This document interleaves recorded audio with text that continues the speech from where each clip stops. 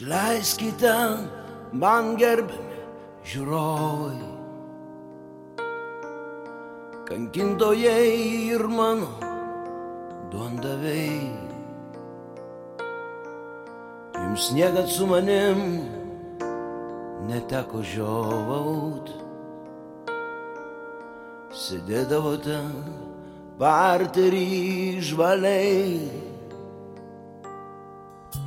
Kas kart skaudžiau vis širdžiai būna, sunku nutraukti slegiančius saitus, bet negaliu sakyt, man šiandien liūdna, nors aš turiu kvatot ir juokinti kitus. Žinau, jūs pasilgot mano pokštų, nualinti sunkių dienos darbų, o aš pavargęs, gal ramybės trokštų, bet jums dėja visai tai nesvarbu. Aš eidavau per sceną, lyg per stiklą, save nualinęs, gal gulbės tai giesmė. Kaip sniegas, kaip žolė, man viskas tikra. Pro ašaras jokiau šviesų žaisme.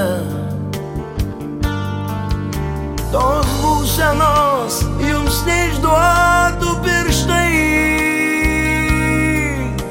to niekas neatspėtų iš akių.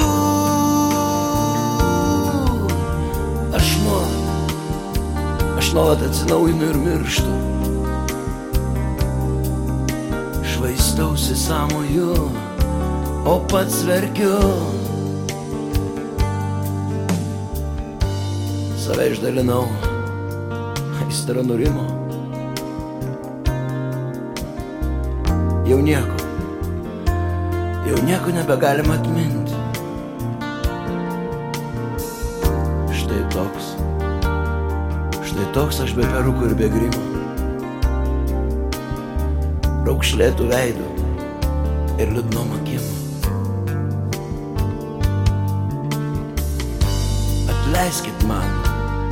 Atleiskite man gerbiami žiūrovai, kankintojai ir mano duondavei. Daugiau jums niekad nebereiks teatrinių žiūronų. Spektaklis baigtas, rūbinė